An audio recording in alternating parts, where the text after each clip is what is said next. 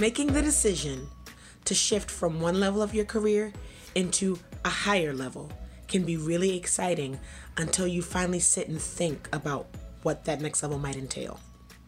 They say new level, new devil, and you are exhausted at the level you're already at. So you may be terrified that choosing to take on a new position, build a new business, launch a new project could stress you out even further and you are simply not available for it. I get it.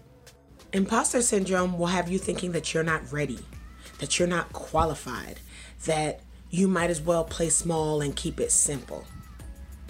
Self-doubt always sounds logical because your brain's first job is to keep you alive.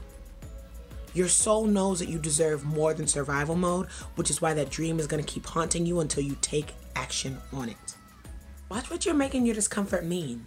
Just because something feels difficult doesn't mean it will be difficult.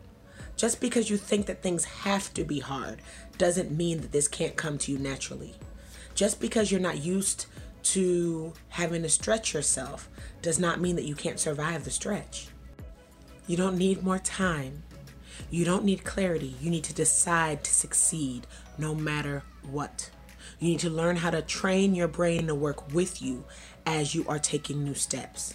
And you need to design your days to make your success inevitable. These are all things that I teach you in my 90-Day Decide to Succeed program.